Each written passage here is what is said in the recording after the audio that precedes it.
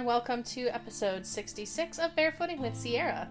This podcast is recorded on Treaty 6 territory, the traditional and ancestral land of the Cree, Dene, Blackfoot, Ojibwe, Nakota Sioux, and others for time immemorial. I also would like to acknowledge that this land is home to the Métis Nation of Alberta, and that I am a settler on this land. My name is Sierra Larson, better known as Barefoot Sierra. I'm a novelist, comic creator, and independent journalist. I use they/them pronouns, and I have been living without shoes since 2010. I created this podcast to keep my audiences in touch with all of my projects, to talk about things I care about, and to interact with the awesome people in my various professional networks.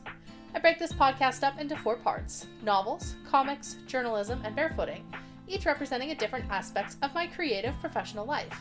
And in each episode, I also interview a creative entrepreneur about their professional life. In this episode, I interviewed actress Gloria Garayua about her acting career and her recently launched Class series. Let's get started. First up is novels. Thank you everyone who has purchased my latest book, Red 72 Revelation so far, and extra special thanks to all of you who are leaving me reviews on Amazon. I have a few free download codes for the Audible version available for US and UK listeners. So if you email me or message me on social media, I will hook you up. Just remember to rate and review when you finish listening. My New Year's resolution was to read one book from the Texas Banned Books list each week. This week I read How to Be an Anti-Racist by Ibram X. Kendi. This book is absolutely fantastic and completely changed how I view not only combating racism, but what racism itself is. I recommend everyone read this book. The only possible reason I can think of for this book being banned from school libraries is literally because Texas legislators are racists. There is no other reason for it. Why would you not want to combat racism? What other reason could there be? In novel news, in a blog update, George R.R. Martin said that his Game of Thrones book series will end differently than the television series. He said he's still working on The Winds of Winter, which, dude, it's been a decade. Let's go. Finish already. No one is going to be satisfied with the ending. I think the show demonstrated that pretty clearly. But write it the way you want it and be done with it. On the south side of Chicago on July 13th, groundbreaking author Sam Greenlee Jr.'s family and fans celebrated the second edition publication of his novel, The Spook Who Sat by the Door, with the Sam Greenlee Day, on what would have been Greenlee's 92nd birthday. Greenlee's daughter, Natiki Hope Presley, who wrote the introduction of this edition, spoke outside of Greenlee's longtime home on Kenwood Avenue and signed copies of the book at the Book Joint in Washington Park. FX ordered a pilot of The Spook Who Sat by the Door in 2021, but did not move forward with it. According to Presley, the project is being reworked. She wants her father's work to be accessible even to those who would never pick up a book. Quote, "There's an opportunity for us to be collectively organized to deal with the challenges of racism in America. There's a strategy. My father's work offers that strategy." Close quote. And that is what Presley told Book Club Chicago. Now on to comics. My family's been going through a lot lately, and I have been reflecting that in my comics. My latest pieces have been about my husband recovering from surgery. Every time I show my husband a sketch to get his feedback, he sees a little raccoon's bandages. He says, "Oh, his poor tummy. I feel so bad for the little guy, and he's not even real, but I feel bad for him because I know what he's going through." The most recent comic was of Robbie Raccoon having his first food after surgery, a cup of Campbell's tomato soup, and Petunia Possum not understanding what a beautiful experience it is for him to finally be able to eat something again. In real life, my husband's recovery has been super stressful, and there have been lots of complications that resulted in multiple trips back to the hospital. Yay, hospital-acquired infections.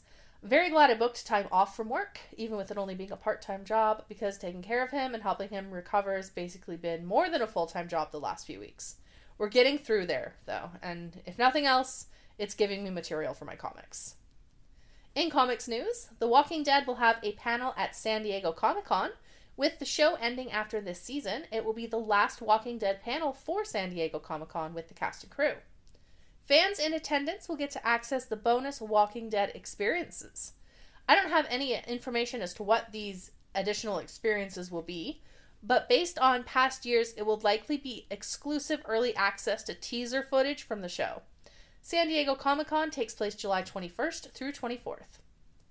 Crunchyroll Expo is also coming up, with announcements of who will be there still incoming. Sim, the band who plays the theme song for Attack on Titan, just announced on Twitter that they will be in attendance at Crunchyroll Expo and performing on August 6th. Crunchyroll Expo takes place August 5th through 7th in San Jose, California, with both in-person and online streaming options available. I absolutely love convention season. With everything that's been going on in my life this year, I'm not sure if I'm going to make it to any this year, which will make it my third year in a row of no in-person conventions. Boo, hiss, COVID. But health and family come first. And hey, maybe a smaller local convention will ask me to come again. I love it when they do that. All right, next up is journalism, which means it's time for my interview with actress Gloria Gary-Yua. Hi, Gloria. Thanks so much for joining me on the show. It's great to have you. Can you Thanks, Sierra. tell us a little about yourself, where you're from, and how you got started with acting? Oh, sure. So I'm originally from New York City, born and raised, and stayed there until I graduated college. And then I moved to LA. But I moved to LA with an acting job, which was a dream. I didn't want to move here without an acting job. Too many people do that. It's way too scary. And so a little bit else about me is I have 2 cats that I'm obsessed with. I'm also like really into organization. I speak Spanish. I speak a little bit of French, and that's definitely a New Year's resolution is I want to get back into my French because I feel very rusty. I've kind of let go of the singing, even though I used to do that. Dancing is another New Year's resolution because I used to do that a lot, and now I want to get back into it. So also don't mind cooking. I say don't mind because it's not like I love it. But I do it. And lately I've been doing a lot of it because I'm trying to meal prep this year too. So yeah, that's a little bit about me and how I got into acting. I started acting for fun when I was 4, just for fun, school plays, that kind of a thing. And that kind of kept going. But it's interesting because I always took it way more serious than all the other kids, And then when I was in high school, I remember thinking, oh no, drama club is like for serious actors. I can't join that. So I just joined choir because I thought choir was a great way to still be creative, but hide amongst a group of people. And then my senior year, I realized the drama kids are not even that good. Like I should totally join drama club and just be the best one. And that made me realize, wow, this isn't hard. This is something that, you can devote yourself to and make it great. And I'm already pretty good at it. So then I decided to make it my major in college. That's when I really took it seriously. So I graduated with an acting degree. And though it's not official, I'm basically a minor in like music and dance and production and design, just because I might be like a credit short of all those other things. I just was so active in college. Just did the workforce in New York for a little while I auditioned, and then I got something in San Diego. And I decided to try my luck on the West Coast. I was already doing tons of theater. I did some student films as well, just indie stuff in New York, but lots of theater because that's mostly what the East Coast is known for. And then when I moved out here with the job, it was theater. Go figure. It wasn't even TV and film. And I did that in San Diego. And once the contract was up, I didn't want to go back to the East Coast because I'm, born and raised there. I wanted to try my hand at the West Coast, and I haven't left. So it's been going pretty well. Yeah, I'll say you've got quite a few impressive credits on your belt, like Grey's Anatomy and a couple Netflix shows. You were on Maid recently. Can you tell us a bit about your experience on Maid? I haven't really watched the show. I tried, got like halfway through the first episode, but I was like, this is too much for me. Yeah, I know. It really is. I don't think an episode went by that I didn't cry. So Maid is a limited series show on Netflix that is based on a New York Times bestseller. And it's about domestic violence. But here's the thing, like even just saying that out loud, I feel like, wow, what a bummer, right? But I feel like it's not just the physical domestic violence we hear about. It's a lot of the mental and the emotional. And so watching it myself, even I started to see patterns in my relationships and thinking to myself, I have felt this way, but I've never felt like a victim. I just have felt this way. And then you multiply it tenfold because of what the protagonist is going through. And that's DV, domestic violence. It's really beautiful, well written. In fact, it's been nominated for a ton of things, Critics' Choice Awards, Golden Globes, SAG. But regardless, the show has been a hit. My role is in episode 9. I'm a guest star. I'm very, very pregnant in the show, so you can't miss me. Not pregnant in real life. It was a prosthetic, and my character is a catalyst for how the protagonist ultimately changes her life. So I think I play a nice, important role. Yeah, Maid was just such an amazing experience because when I booked this, we were still in the midst of the pandemic. I don't know if we were heavily in quarantine, but it still felt like we were. Gosh, we've been in this for so long, right? But I booked that earlier last year, almost said this year, but yeah, 2021. And then we went up to Canada to shoot it. And I basically had to quarantine up there. One, because Canada makes you do that. But then after my first 2 weeks was done with quarantining, I didn't really know anyone. So I was just always in my hotel room until it was time to shoot. So it was very isolating as well. But then being on set, of course, that's where you get to be creative and feel like you're amongst artists. So the filming of it itself was a wonderful experience. And then to know that it's doing as well as that it's doing is really exciting for me. Yeah. And I love the way, like, even though I only got through the first half of the, first episode, it really does make you think that, domestic violence does go beyond the physical, the hitting. And that's usually when you think domestic violence, you think of a battered spouse, which is so important. That's a huge problem, especially in Canada. There's a huge problem for violence against women, but it goes so much beyond that. Of like, she goes to the social worker and they're like, oh, you want to file a report? What am I going to do? Call the cops and say you didn't hit me?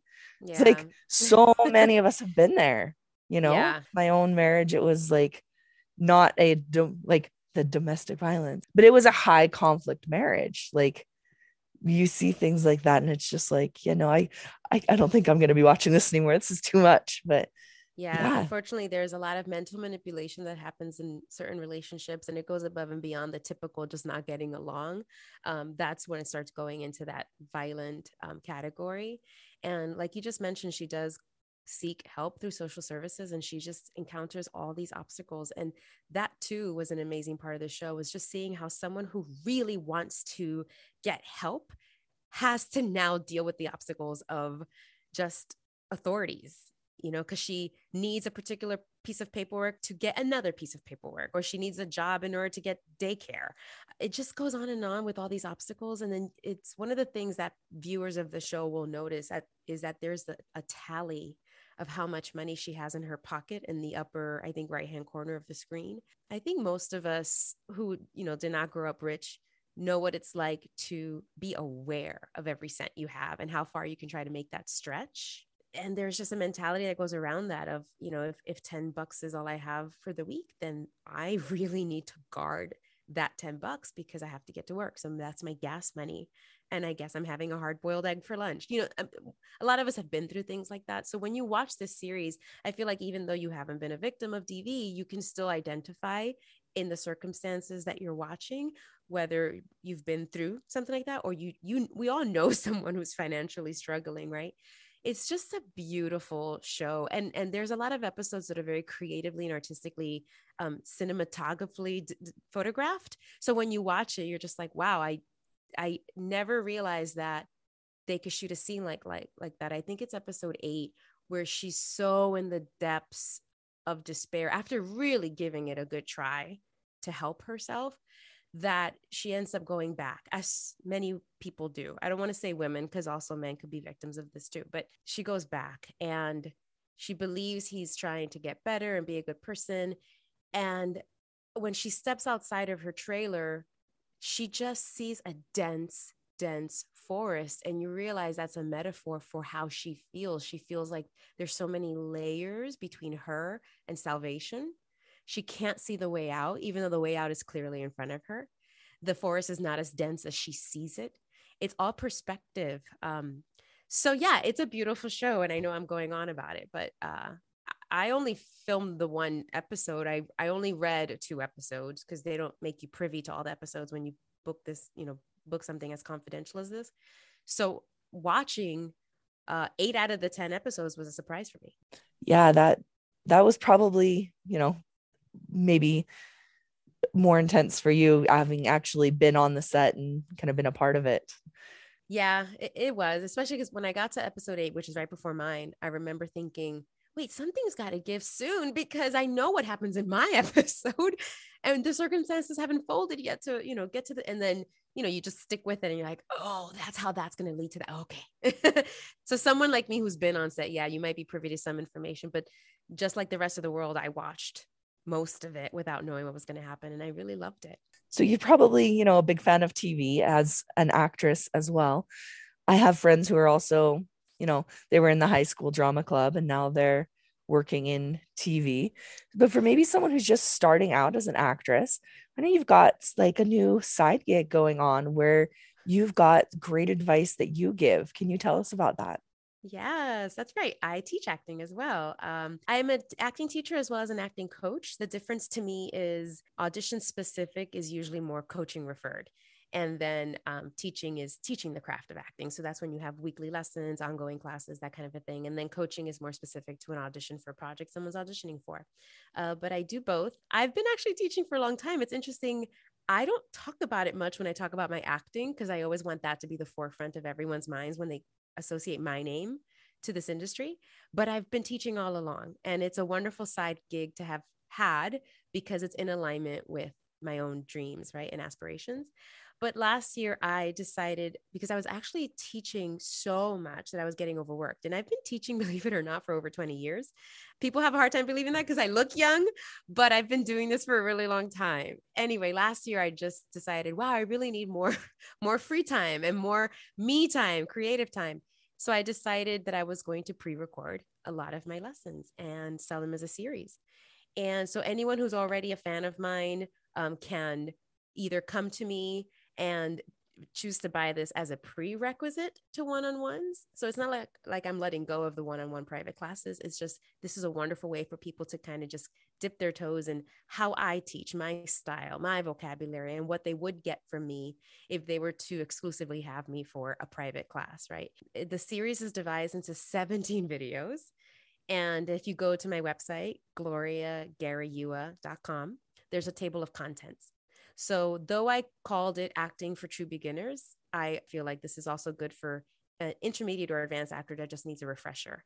Plus, if someone is new to me and doesn't know me and my style, they're a beginner to me, right? So I've actually had not only current students buy the series and old friends who have seen me succeed in Hollywood and they were just interested in seeing what I was teaching. They've purchased the series and I've gotten really great feedback. People saying, wow, this isn't just for beginners. There's a lot of stuff here that I didn't know. And it's really exciting for me to hear things like that. I try to not make it too dense of a series, right? Because my goal is not to overwhelm someone who is interested in acting and hearing these things for the first time. But my goal is to teach the proper way.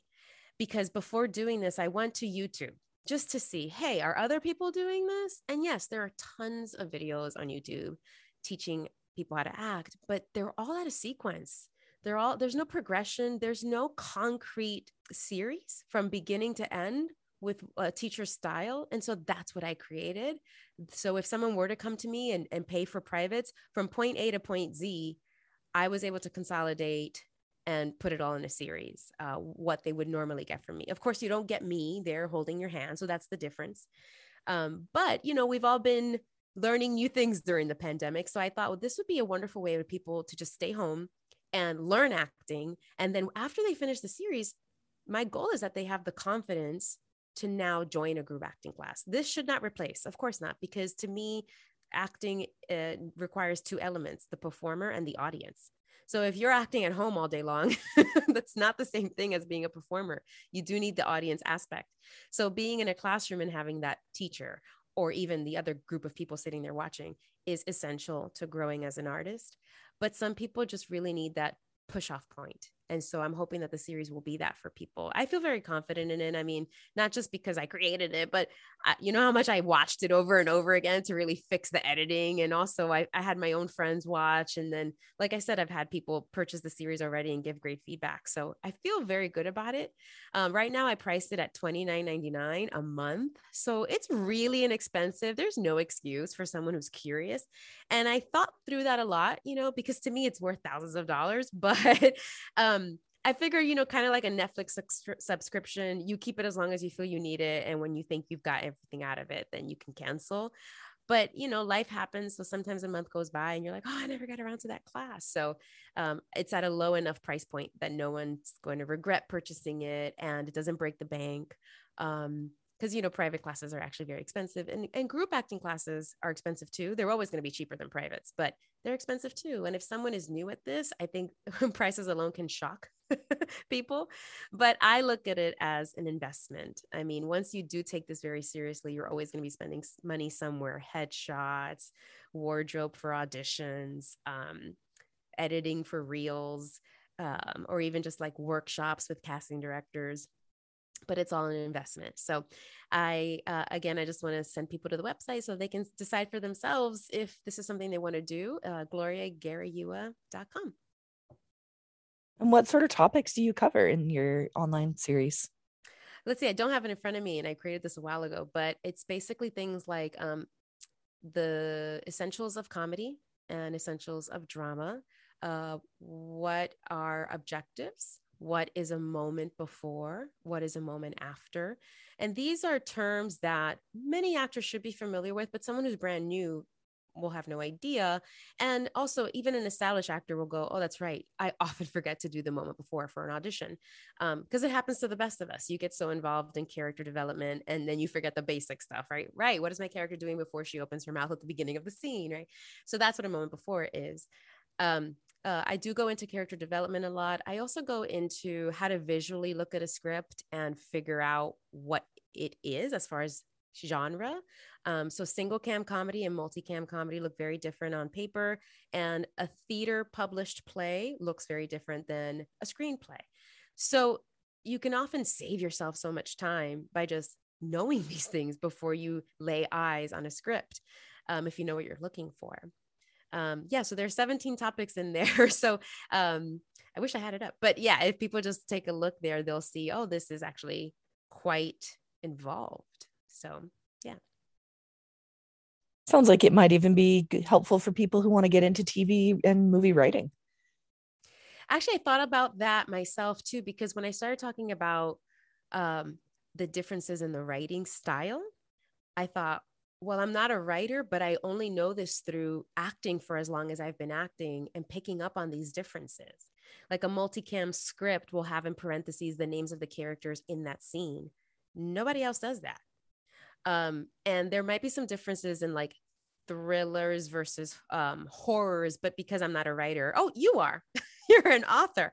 Although I don't know if you write screenplays, but I'm sure that there's a layout for that. And I don't need to know that, and actors don't need to know that in order to do their work. But when it comes to the two genres, drama and comedy, it really is helpful to know, okay, I'm dealing with a single cam comedy right now, so I should definitely make my choices subtle, even though I still have to be funny. Whereas multicam, oh, okay, it's double spaced. I know that this is multicam. I have to be a little more animated. You still need to be grounded, depending on the genre. Like I recently auditioned for something that was very hokey, very tongue-in-cheek. If I know that that's the genre, it's okay to act up. But if that's not the genre, I really shouldn't be, right? So you have to know what you're working in, the tone of the piece. And one of the things I do talk to my private students about is the importance of research, because if you're familiar with a specific writer's history or director's history, there's usually a pattern to how they direct or write. There's a tone. Of course, there'll be variations, but if you know, okay, I'm auditioning for Michael Bay, like I know, or Coen Brothers, I know the style that I have to bring to this. And then again, you might get a specific note from casting saying, actually, we're going opposite the typical style, so you have to really be open to reading every little detail sent to you and then doing a little research on your own, in addition to your own interpretation. And that's what makes you an artist. So it is a lot of work. I think a lot of people think that acting is just glamorous. You step on a red carpet and get paparazzi taking pictures and then you make a lot of money. It's not. It's actually quite a humbling journey trying to emulate human behavior, which means you have to be a good observer of life, a good listener, and try to mimic. And then, of course, you can have fun and create your own sketches and that kind of a thing. But I'm not a sketch person. I have experience with improv. I'd always prefer just dealing with the scripted stuff. That's me. Everyone's different. For sure. Well, it's been so great chatting with you, Gloria. Could you tell us where people can find you on social media? Yes, absolutely. So pretty much everywhere, Gloria Garayua. So my last name is special, right? Everyone misspells it, but it's Garayua. And I'm mostly active on Instagram, a little bit of Facebook. I'm not on Snapchat. I'm trying to do the TikTok thing, but that's hard. I'm just a different generation. And hardly on Twitter, but mostly Instagram. Yeah. So Gloria Garayua. Last but not least, let's talk about barefooting. My barefoot adventures this week have mostly been hospital excursions. Yay, hubby's surgery. Some nurses and doctors couldn't care less about me not having shoes on so long as I'm wearing a mask. Others freak right out and bring me a pair of those stupid paper booties, as if those are going to protect my feet from the nasty stuff they're afraid of me stepping in. One nurse scolded me for being barefoot in the hospital and told me that's how people pick things up, take them home, and get sick. Correct me if I'm wrong, but wouldn't your shoes be stepping in the same things? And do people not also take their shoes home? I at least wash my feet. When was the last time you washed your shoes? Anyway, that's all for this episode. I'll be back next week with an interview with Juana White, lead singer of Austrian band Ardenite. If you have any questions or comments, you can email me, sierrathebarefootgirl@gmail.com. Thank you to Legion X for my intro and outro music. You can find me on Twitter @SierraBarefoot, on TikTok @SierraIsBarefoot, and on Instagram, SierraTheBarefoot. All of my books are available on Amazon and on my website, sierrathebarefootgirl.com. My Patreon for my comics is patreon.com/PawsomePete. Don't forget to rate, review, and subscribe to this podcast wherever you're listening. And until next time, this has been Barefooting with Sierra.